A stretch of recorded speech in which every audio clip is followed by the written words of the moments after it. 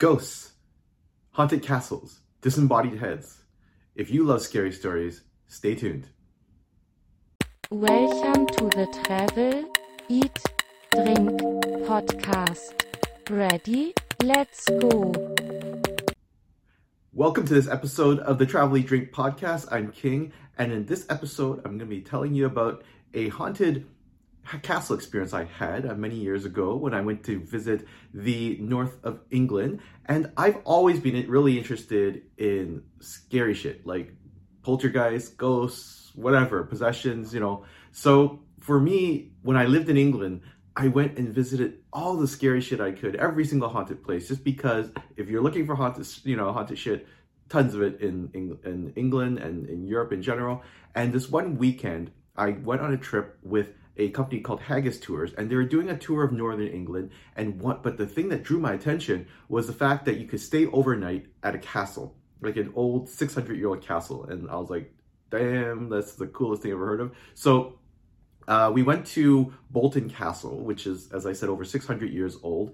And this castle, most of it is in ruins. By day, it's a museum, but most of it is in ruins, so there's no electricity, and it's just, everything you would imagine an old, almost abandoned castle to be. They, let us have dinner there. It was fantastic. We got to dress up, so it's kind of like our own little medieval reenactment, or not unlike if you've been to medieval times, just without the jousting. So you dress up in silly costumes, just have fun, and they gave us lots of great food, and we drank a lot. The amount of wine and beer they provided us was fantastic. So hats off to the folks at Bolton Castle. But the fun thing too was that after dinner, they took us around the castle on a little ghost tour. So during the ghost tour, they're telling us about all the spots in the castle where people have died, or something crazy has happened, or something weird. But there was two places in the castle that really stood out to me. These two rooms in one of the abandoned towers. And at the top of the tower, there's a room that had a really high ceiling. It's a pretty big room, and there's all these beams going across the top of the tower. And so they were saying that someone had hung themselves from the rafters, and so oftentimes you would see that body swaying, and the ghost of that person haunting the room. And so that was kind of creepy. I mean, the room was kind of creepy. I mean, generally everything was kind of creepy because it's also a dark and stormy night, and it was Halloween weekend, and so kind of creepy. But yes, you could definitely sense that something was off in that room, and you can kind of almost imagine the ghostly person swaying in the rafters. But the other room, which was even creepier, was underneath that room, and it was a bedroom. And it's strange because there wasn't there's a lot of stuff in this room to make it creepy. It just felt really creepy. I mean, and so apparently this had ended up being the bedroom for Mary Queen of Scots. So when she was held prisoner, she apparently was held prisoner at Bolton Castle for 6 months. And actually, the exact dates were she was there from July 1568 until February 1569. And so the room that we were in was her bedroom. And obviously, Mary Queen of Scots was not pleased about being held prisoner. And so her spirit apparently still haunts the room and hangs around and just is generally unpleasant to people. And I don't blame her. She got a raw deal there. But while the guide was telling us about this, I mean, on top of the fact that we're all, still quite drunk from dinner. And so, but even with that, we could still sense this was all super creepy. There was a kid's bed in the corner of the room that I just could not take my eyes off of. It just drew, not just because it was one of the only pieces of furniture in there, but because it just felt super, super freaking creepy. And so when the guide finally turned his attention to the bed, he was like, okay, the Mary Queen of Scots is not the only spirit in here. Apparently, there was a child who was strangled in that bed. And so the child that was killed also apparently will hang out in the room and do stuff as well. And so that's when I'm like, okay, that makes sense. That piece of furniture is haunted. So that explains why it's just giving off these really, really strange and weird vibes. And so it was but that room was definitely the scariest and creepiest room in the entire castle, even though, there's a lot of crazy stuff that happened in the rest of the castle too. But what they allowed us to do was that we were allowed to sleep anywhere we wanted in the castle. They had set up a very safe area in the great great hall. And so they suggested that that everyone, sleep there because there's going to be a big roaring fire all night and everyone's going to be there. So it'll all be cool. And, there's about just over a dozen of us. And so, it's a big enough group that if you're staying together, you'll probably feel safe. But of course, when they mentioned that we could sleep anywhere, me and my buddy, because I'd gone there with some friends, we're like, dude, like we just kind of looked at each other like, if we could sleep anywhere, we didn't come to a haunted castle just to sleep somewhere safe. We're going to sleep in the craziest freaking place we can. So we both like, dude, you want to stay in the crazy kid's bedroom or Mary Queen of Scots bedroom? And of course, we're like, yeah. So once again, at the time, it seemed like a fantastic idea because I think we may have even high-fived each other. Everyone thought we were crazy and they really, but so we're like, yeah, this is a great idea. So of course, we bring our sleeping bags up there and plop them down and think, this is going to be, this is going to be awesome. And of course, we're just going to go pass out and hopefully we won't get killed by ghosts. And I really envy people who could just drop off to sleep the minute they close their eyes, which my buddy is one of those assholes that can do that. So I, on the other hand, have trouble falling asleep. And so lying there as I'm starting to sober up and I'm starting to hear noises and stuff, so suddenly I'm like, oh my God, like, what did I just do? I don't know if it's such a great idea anymore. So as I mentioned earlier, the castle is typically a museum during the day. And there's very few spots in the building that have electricity and lights because, once again, most of the castle is in ruins. And so where I was staying was completely pitch dark, no electricity. There's a little bit of light coming through the windows, but once again, it's a dark and stormy night, so you're not getting a ton of moonlight. And so you can kind of mostly see shadows, which isn't always great when you're in a haunted castle and you think there might be a ghost trying to kill you. But I'm lying there and I'm trying to fall asleep, and there's this door at the top of the tower that was just slamming open and shut. I guess the wind and the rain was blowing it, and it was just annoying. But at this point, under normal circumstances, I would just go and close the door. But like I said, I'm starting to sober up a little bit, and it's getting kind of scary. So the last thing I would do is get out my sleeping bag and go up the stairs of this tower. And especially, I have to pass by that room where that guy hung himself. And so the last thing I would do is walk up there by myself, see this ghost that's hanging off the rafters and, shit myself and roll down the stairs and die. So I kind of have a little negotiation with myself thinking, maybe I can just fall asleep, I can ignore it. But finally, I just can't because, the door's slamming so hard, the whole building's shaking in a way. So I finally muster up all the courage I can, walk up the stairs.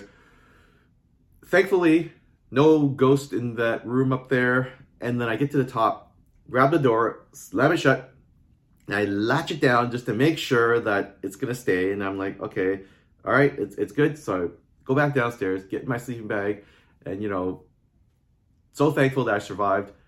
And then, of course, like 5 to 10 seconds after I do that, I hear, it almost sounds like someone lifted up the latch for the damn door and then opened it and slammed it again just to piss me off. And so I was like, God, yeah.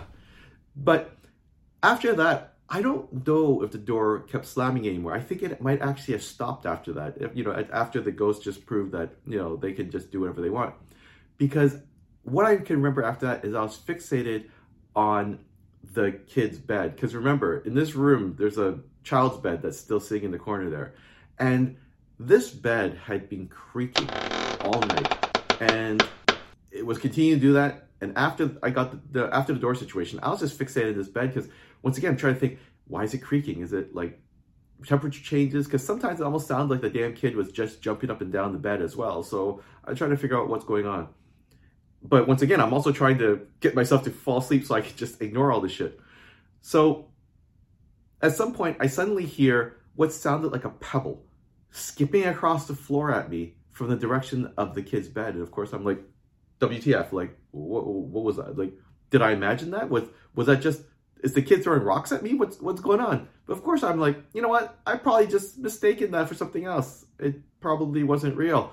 And sure enough, another freaking pebble comes skipping across the floor at me because you can hear it across, the stone floor from the direction of the baby bed or the kid's bed. And I'm like, so at this point, I'm like, what do I do? Like, what would you do? I think in retrospect, what I probably should have done is just run the hell out of there at that point because kids try to kill me. But I'm like going through the things in my mind. Is it wind? No, I'm in a room. There's no, the windows are all closed. I'm in a stone room. There's no draft. There's no temperature change. It's a freaking rock that, there's no way, in my mind, there's no way that comes at me unless, someone or something is throwing it at me.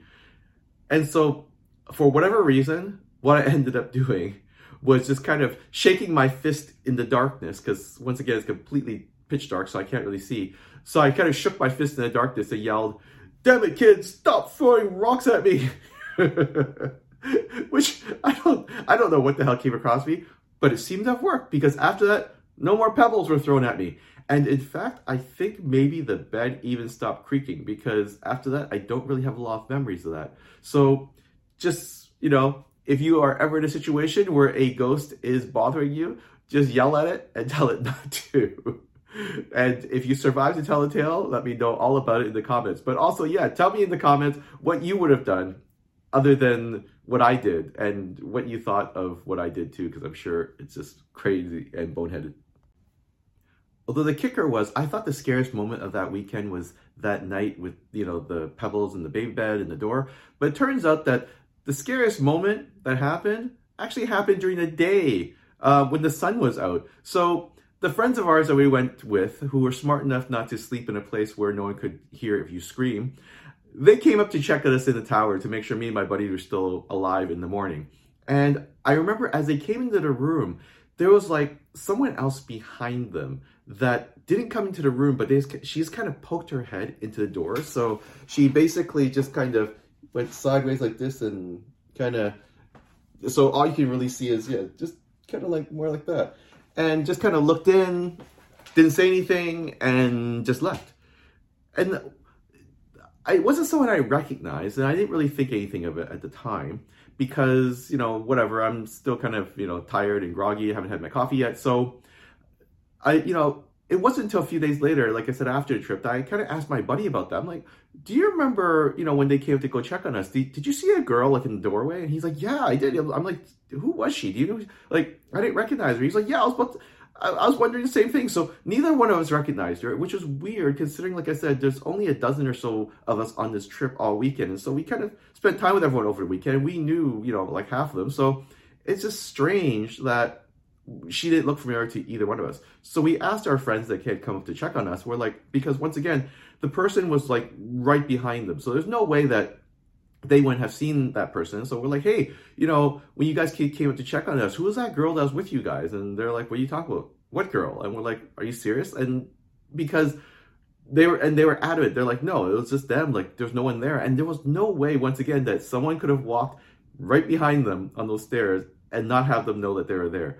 So that was crazy freaky. And once again, at that time, it was so early that we were the only ones in the castle. It was locked. No one was there yet other than the people, other than our tour group.